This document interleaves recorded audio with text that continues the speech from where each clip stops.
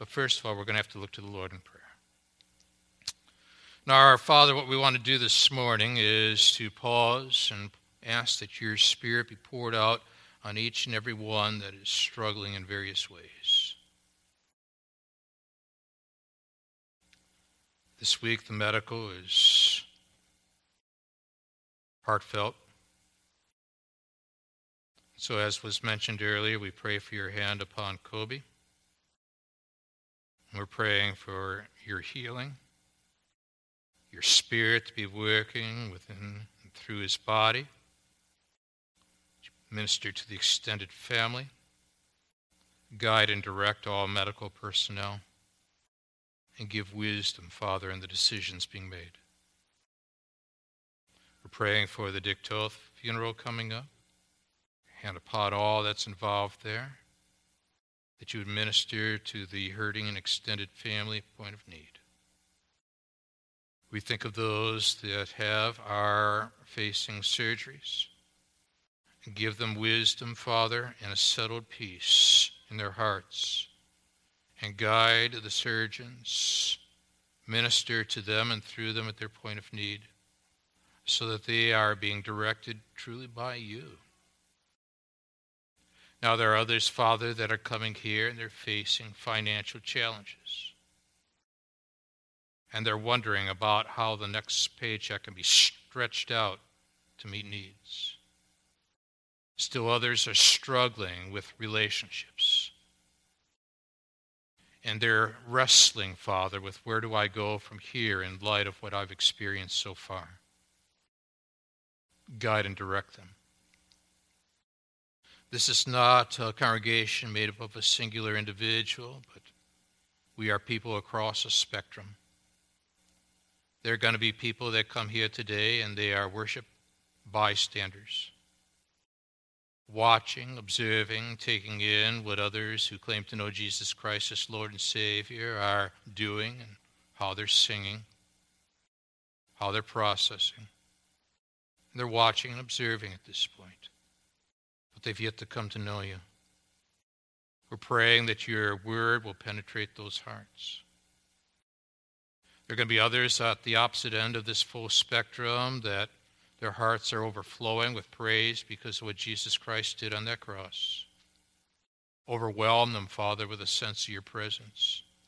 And may they grow in grace. And the reality is that there's a host of people in all these services. There are various points of the spectrum on one side and the other. We can't assume one size fits all. So, Father, give us wisdom as we take your word and swing the pendulum, that we be able to touch hearts, that your word will change lives.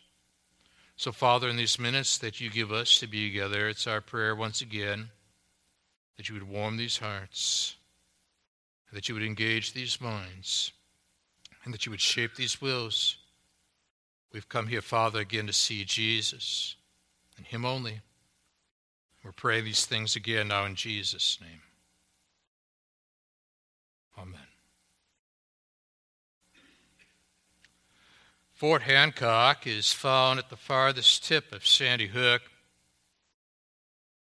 Juts right out into the Atlantic on the New Jersey coastline. During World War II, it was a military training center.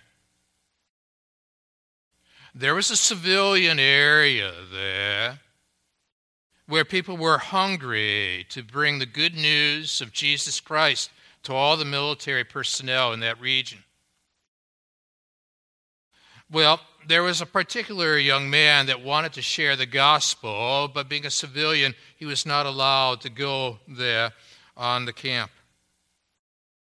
Burdened, though, to see thousands come to saving faith in Jesus Christ, and with a creative mind, he asked a firm that specialized in novelties to make several thousand mirrors about 3 inches in diameter. And on the back of each mirror, he had printed these words, John 3:16. And then beneath these words, he had this directive, quote, if you want to see who it is that God loves, look on the other side, unquote. Now, for those who come to saving faith in Jesus Christ, one of the earliest verses is John 3:16. For God so loved the world that he gave his only begotten Son, that whosoever believeth in him shall not perish, but have everlasting eternal life. But you're in a life group this week, and that verse has meant so much to you. But somebody then looks up, captures your attention, and says, but how do I reconcile that with what John wrote in 1 John chapter 2, verse 15 that Gary spoke of this past Sunday, where it begins, do not love the world. On one hand, we've got a God who so loved the world. And on the other hand, we've got a God who says, do not love the world. And how do you go about reconciling that tension when God used the same author to pen both those verses? Well, no. You're already wrestling with these thoughts, and John wants you to. So what I want to do now is to bring out what I'll call 3 tension points that are found in these verses that are going to have a direct bearing upon the way in which you impact the lives of those around you, and at the same time, the way in which the Holy Spirit wants to impact that soul found within you. Now, the first tension point comes out of verse 15, that regarding our relationship to the world, I want you to first note the command given by God. It says, do not love the world. And you're still wrestling with that question, but at the same time, we're told God so loved the world, so how do I reconcile this supposed tension, this supposed conflict? Now, notice that this is the first of 10 commands found in John's epistle. Let's go right after it. Do not love the world. The word world here is the Greek word cosmos. Cosmos. Where it says in John's gospel, written primarily for unbelievers, that God so loved the world, notice that the love that God had for the world at that point was a love which is self-sacrificial. That he gave his only begotten Son. On the other hand, the command that God gives via John, do not love the world, is because our natural tendency is not providing a love which is self-sacrificial, but to be marked by a love which is self-serving. Jesus asks, what can I give? The person entangled in the world asks, but what can I get? And distorts the deep richness of love. When God looks upon the individuals of the world, the key word is to transform. He gives his Son to die for our sins, to transform our lives.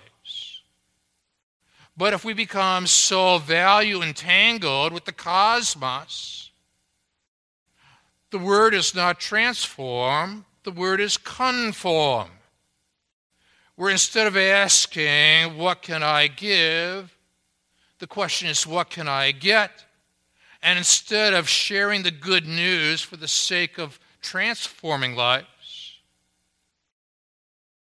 I'm entangled with the whole idea of this individual and the conforming of life to the values of this world. And so what then are we talking about at this point when we are wrestling with this whole aspect, you see, of this matter of the cosmos, this matter of the world? When John writes, he writes with regard to the world that he usually refers in his writings to this fallen moral realm that's producing a rebellion, an ongoing rebellion against God. Which means then there is a rebellious love to be contrasted with a redemptive love. A rebellious love which is self-seeking rather than God-honoring and asking, what can I get out of this relationship? Rather than a self-giving, self-sacrificial love, which asks, but what can I give to this world? And Jesus enters as king into Bethlehem. He's a king who is thinking in terms of self-sacrifice. But he runs counter to another king named Herod, whose interest is self-serving. Jesus gives of life. Herod is marked by the taking of life. And now what we find is that there is this sense of the clash here. Jesus loves others. Herod loves self. Jesus gives self for others. Herod wants to take the others for the sake of self. Now John, who had to process all of that at this point, is then saying to you and to me, do not love the world. That's casting the net wide.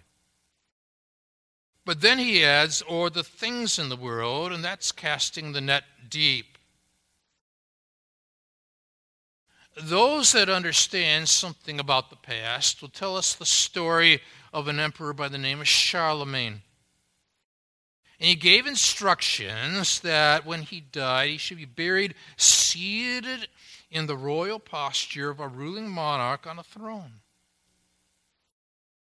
And then he directed that the gospel should be laid on his knees, his sword beside him, his crown on his head, the royal mantle on his shoulders. His body remained for 180 years. But Dr. John Massey tells us that about 1000 A.D., the tomb was opened. And they found the skeleton of Charlemagne.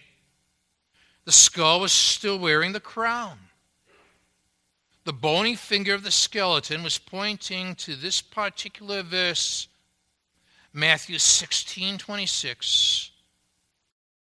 For what is a man profited if he shall gain the whole world? Cosmos. And lose his own soul.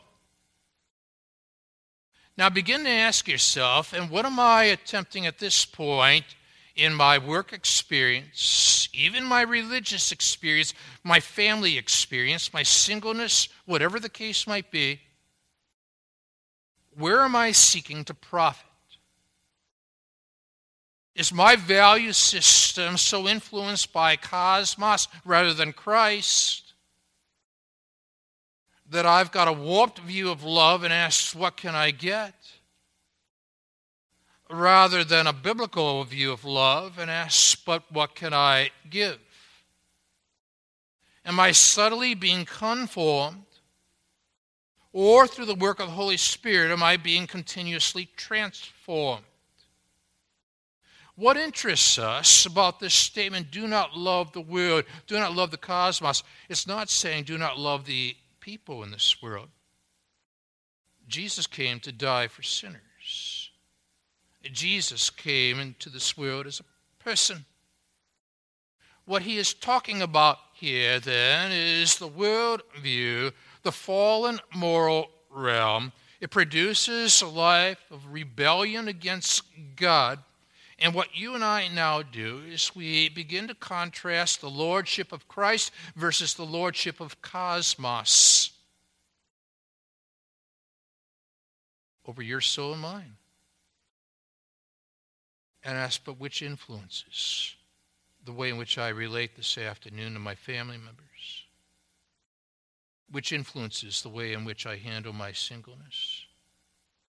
Which influences the way in which I conduct my relationships at work and elsewhere, and handle my private life as well as my public life? Is there a magnetism drawn to Christ or a magnetism drawn toward cosmos? Do not love the world or the things in the world, so he casts the net wide. But furthermore, what he does is he casts the net deep. The Apostle Paul wrote in Ephesians 2, verse 1, "And you were dead in the trespasses and sins in which you once walked, following the course of the world." And so now what we've got to ask ourselves, but which course am I following? Have I taken a detour?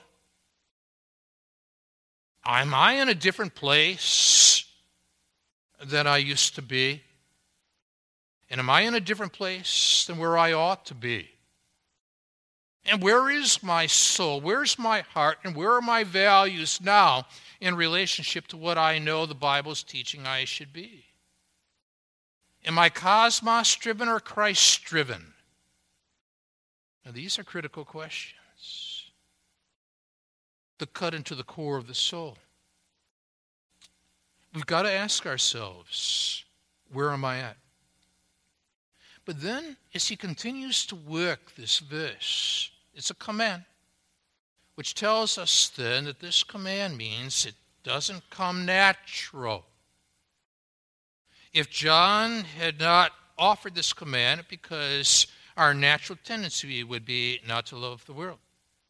But he knows our natural tendency is to love the world. And so he's going to counter, for you and for me, our natural tendencies towards cosmos.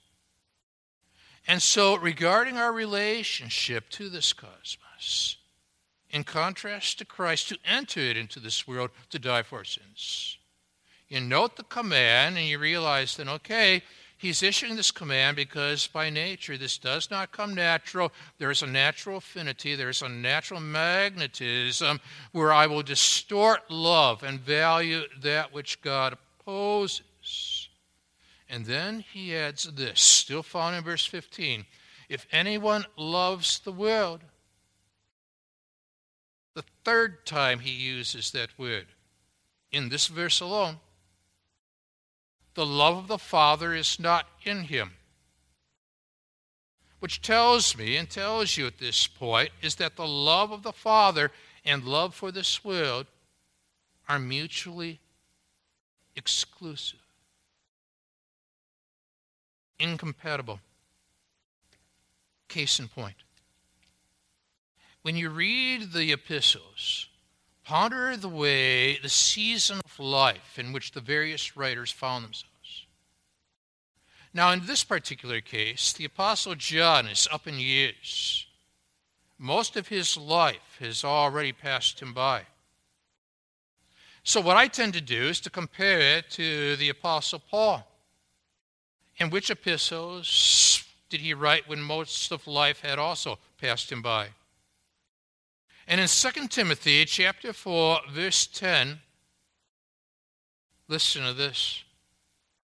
Paul wrote these words, "For Demas, in love with this present world, has deserted me and gone to Thessalonica." Do you have a Demas in your life? Somewhere along the way, did someone desert you or desert the Lord? Maybe you thought you had a spiritual affinity with that person. Maybe there is a sense of fellowship connectedness with that person. Maybe a family member. Maybe somebody you grew up with. But all of a sudden, the Demas effect kicks in. And you're overwhelmed with that sense of a vacuum in your soul. She's no longer here. He's no longer here. What happened? As we're going to note next week, the Apostle John in verse 19 will go on to say, they went out from us, but they were not of us. The Demas effect. Now, you kick it back then to what the Apostle John is saying at this point, and so we see how he's casting the net deep, and he's casting the net wide, and he wants you and he wants me to think seriously about our relationship to Christ and the cosmos. Because as John records Jesus stating in that upper room, we are in essence to be in the world, but not of the world. So how do you handle that tension? Now, there's a second tension point here. It's found in verse 16. That secondly, regarding our relationship to the world, once you've established the command God's given to us, note second of all the reasons provided by God. Verse 16. So now you tie together the command given by God to the reasons for that command provided by God. And in verse 16, three significant reasons begin to emerge. Notice how all-encompassing he is. He says, for all, not some, for all that is in the world. And then he gives you the first of the three reasons. The desires, number one, of the flesh. Now, what are the desires of the flesh? These are your natural yet fallen impulses. Your natural yet fallen motivations. If you're single, ponder your singleness in relation to your natural inclinations. If you're trying to parent or grandparent effectively, begin to ponder the natural tendencies not only in that individual, but also genetically through the generations of our extended family. What are they naturally drawn toward in matters of desires, motivations, passions? Because cosmos deals with the order of things, but the challenge is that so much of this world is out of order. And so when we talk about the world order, we have to talk about the fact, but this world is out of order. What are the controlling influences here? And somebody might say, but I'm just doing what comes natural. And you will say, natural, yes, fallen as well. Natural fallenness. And so now each of us, personally, but also parentally, singly, no matter where our situation is, begin to monitor and ask the tough questions. Where are these desires, and where do these desires lead? Because desires shape destinies, don't they? Last year, we came to the area of Pompeii, and that's where Mount Vesuvius, of course, spilled forth its volcanic ash, and people died. And I was thinking about that on the way back, and a story that was told by Clovis Chappell, who wrote, when Pompeii was being excavated archaeologically, there was found a body that had been embalmed by the ashes of Mount Vesuvius. It was that of a woman. Her feet were turned toward the city gate, but her face was turned backward towards something that lay just beyond her outstretched hands. The prize for which those frozen fingers were reaching was a bag of pearls. Maybe she herself had dropped them as she was fleeing for her life. Maybe she had found them where they had been dropped by another. But, be that as it may, though death was hot at her heels and life was beckoning to her beyond the city gates, she couldn't shake off her desire. She had turned to pick them up with death as her reward. But it was not the eruption of Vesuvius that made her love pearls more than life. It was her desires more than anything else. So now what you and I do is we ask, and what is the direction of my desires? Because my desires have a directional aspect to them. They lead us in a certain direction, you see. And desires shape destinies. So the wise person and the wise parent, the wise individual is continuously connecting desire to destiny, saying, if I pursue that, it will lead to that. You see. And so you start with the desires of the flesh, number one. And then second of all, there's the desires of the eyes. The second reason, you see it on the screen. Now, sometime when you are studying Genesis, look for the ways in which the word eye or eyes used. For example, in Genesis chapter 3 and in verse 5, the evil one is tempting Eve. For God knows that when you eat of it, your eyes will be opened. And you'll be like God, knowing good and evil. What's he doing? He is subtly, wisely, and effectively connecting the verbal and the visual, creating a sense of an alternative cosmos approach to life, separating her from the Lord of all. So when the woman saw that the tree was good for food and that it was a delight to the eyes, second time usage, and that the tree was to be desired to make one wise, she took of its fruit and ate. She also gave some to her husband who was with her, and he ate. And then, third usage, the eyes of both were opened, and they knew that they were naked. And they sewed fig leaves together and made themselves loincloths. Previously, they were so God-conscious, they were not self-conscious. Subsequently, they were so self-conscious, they were threatened by the whole idea of being God-conscious and wanted separation from the one who created this world, you see.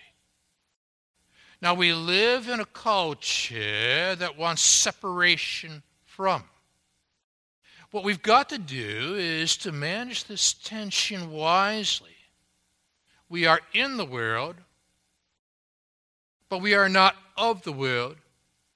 So now you ask yourself, when I am free to look, where do my eyes take me? In Genesis chapter 13, you and I are told that when Abram and Lot were in a dispute, Lot lifted his eyes and saw the fields that he wanted. His eyes revealed his desires. But the direction of his desires led him towards Sodom and Gomorrah. Subsequently, God told Abram to lift up his eyes. And there what we find is the epicenter of the Middle East, Palestine. And God is making an eternal promise to Abram at that point.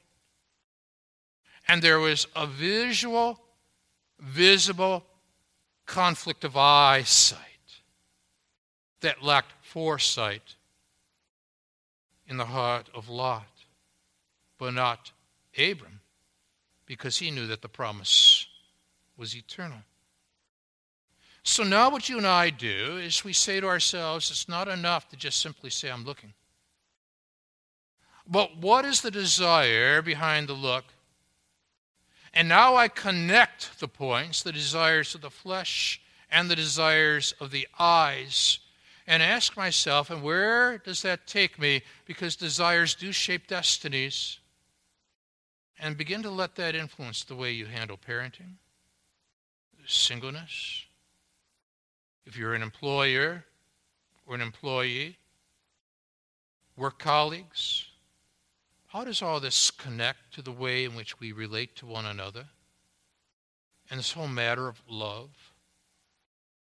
Because then there's this third reason.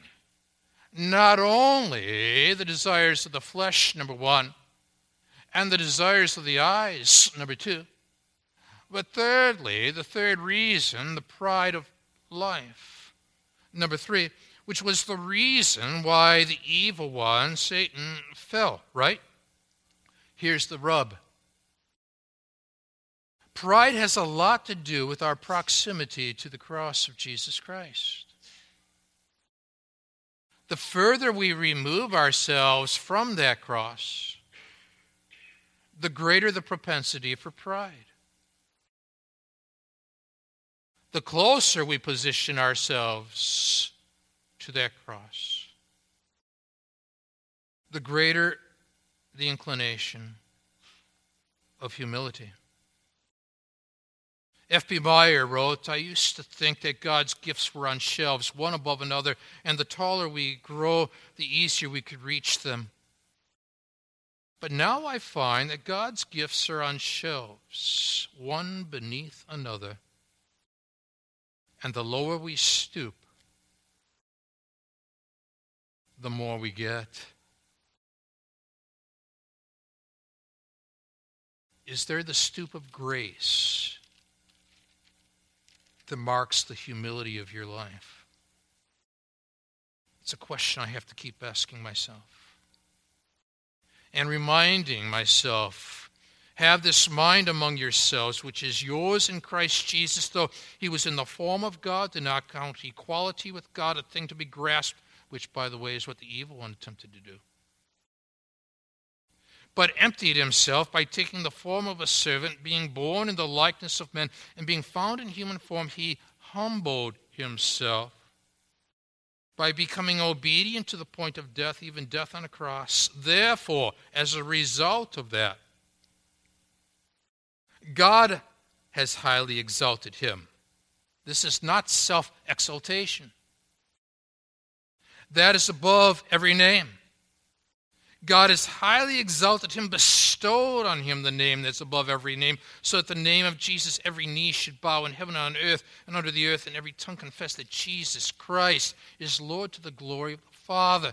And so now what you and I do is we keep pondering this, and we say, I've just spotted 3 significant reasons in here to be able to connect the command that God gave me, because it's so unnatural. My natural tendency is to love the cosmos rather than the Christ.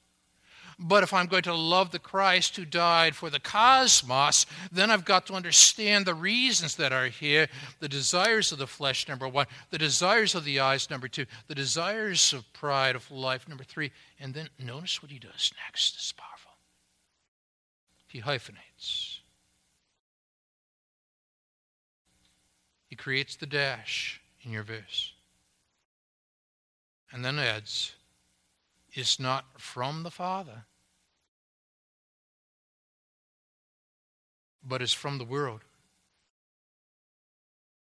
Mutually incompatible. But what's interesting is that word from comes from a Greek word ek, that is used likewise in John's Gospel, chapter 17, verse 14 onward. I have given them your word, and the world has hated them, because they are not of the world, just as I am not of the world. I do not ask that you take them out of the world, but that you keep them from the evil one. Not from the world, but from the evil one. They are not of the world, just as I am not of the world. Sanctify them in the truth. Your word is truth. So how do you parent in this culture? You sanctify them in the truth. God's word is truth. And you accept the fact that they're in the world, but they are not to be of the world, and vice versa. So if we're going to impact this world, we accept the fact that God has positioned us in this world. After all, he positioned Jesus Christ in this world. He entered into Bethlehem to die on Calvary. He was in the world, but he is not of the world, which was the struggle that Pilate faced when he was wrestling with where this kingship truly comes from, you see. Now, once you've worked through that, and you're asking yourself practically now, okay, family-wise, work-wise, relationship-wise, I'm drawing my love from the way in which God wants me to love. I'm going to counter my natural inclinations and embrace his commands. This is not self-gaining. It is self-giving. This is not marked by conform. It is marked by transform. I grasp now the reason for the command. Furthermore, I begin to embrace the 3 reasons for this. And I'm doing a checklist not only for myself, but I'm equipping my family and my co-workers and so on, subtly or informally, relationally, over a cup of coffee in a cafe or a coffee place, wherever. And you're carrying on conversations about how desires lead to destinies. When somebody's wondering, and how did I get here anyways? And you pull it all together. Because here's your 3rd tension point. You start with the command given by God in 15. You work through the reasons provided by God in verse 16. You end with the future described by God in verse 17. And in essence, there's 2 destinies. Notice, first of all, the temporal one. And the world, the cosmos, interestingly enough, we are told, is passing away. The very same word we found back in verse 8.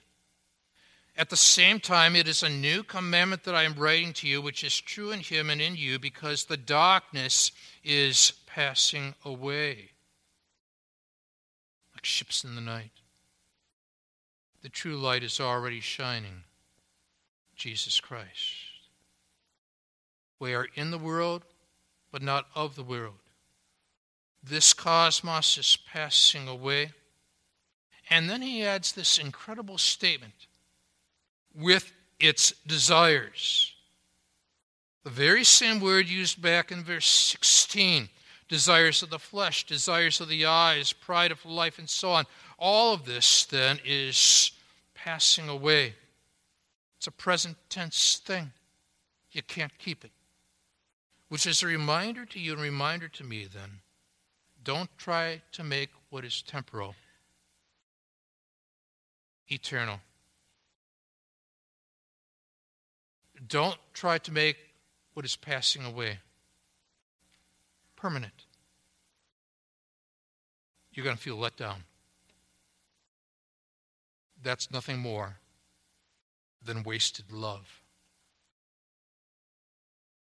But here's your contrast. But whoever does the will of God abides forever. Here's the other destiny. One is temporal, the other is eternal. The cosmos is temporal. Salvation is eternal. Whoever does the will of God, it does not read, will abide forever, does it? It says, but whoever does the will of God abides forever. Right now, if you know Jesus Christ as your Lord and Savior, you've got eternal life. It's not still to come. It's now in your soul, you see. You've got the eternal working itself out in the temporal. Isn't that amazing? You're going to die physically, but you're going to live eternally if you put your faith and trust in Jesus Christ as your Lord and your Savior. You are in the world, but not of the world. So now you've worked that out, and you're asking, and how does that equip me? Single, married, rich, poor, highly educated or less so, many children, no children, wherever you're at in life. You embrace the command God's given us. You work through the checklist of the reasons God's provided for us.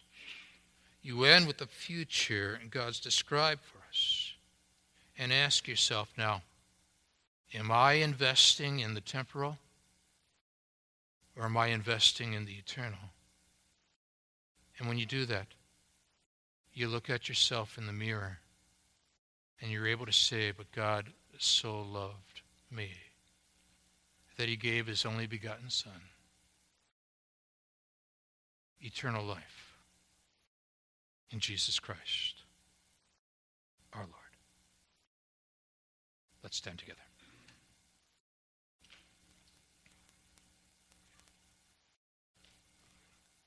Thank you, Father. If you want to see who it is that God loves, look on the other side.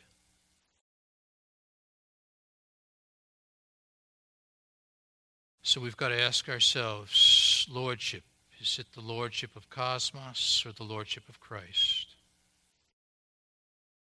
And now we realize there's a tension, Christ, Christian, and cosmos. And how does this matter of love fit into all of it? And what is my view, my worldview? So, Father, help us now to take these three verses, relate them practically to the way in which we are involved verbally, visually, relationally, to make a difference in the lives of those that come in our path. We praise you for eternal life in Jesus. We praise you in Jesus' name. Amen. God bless you.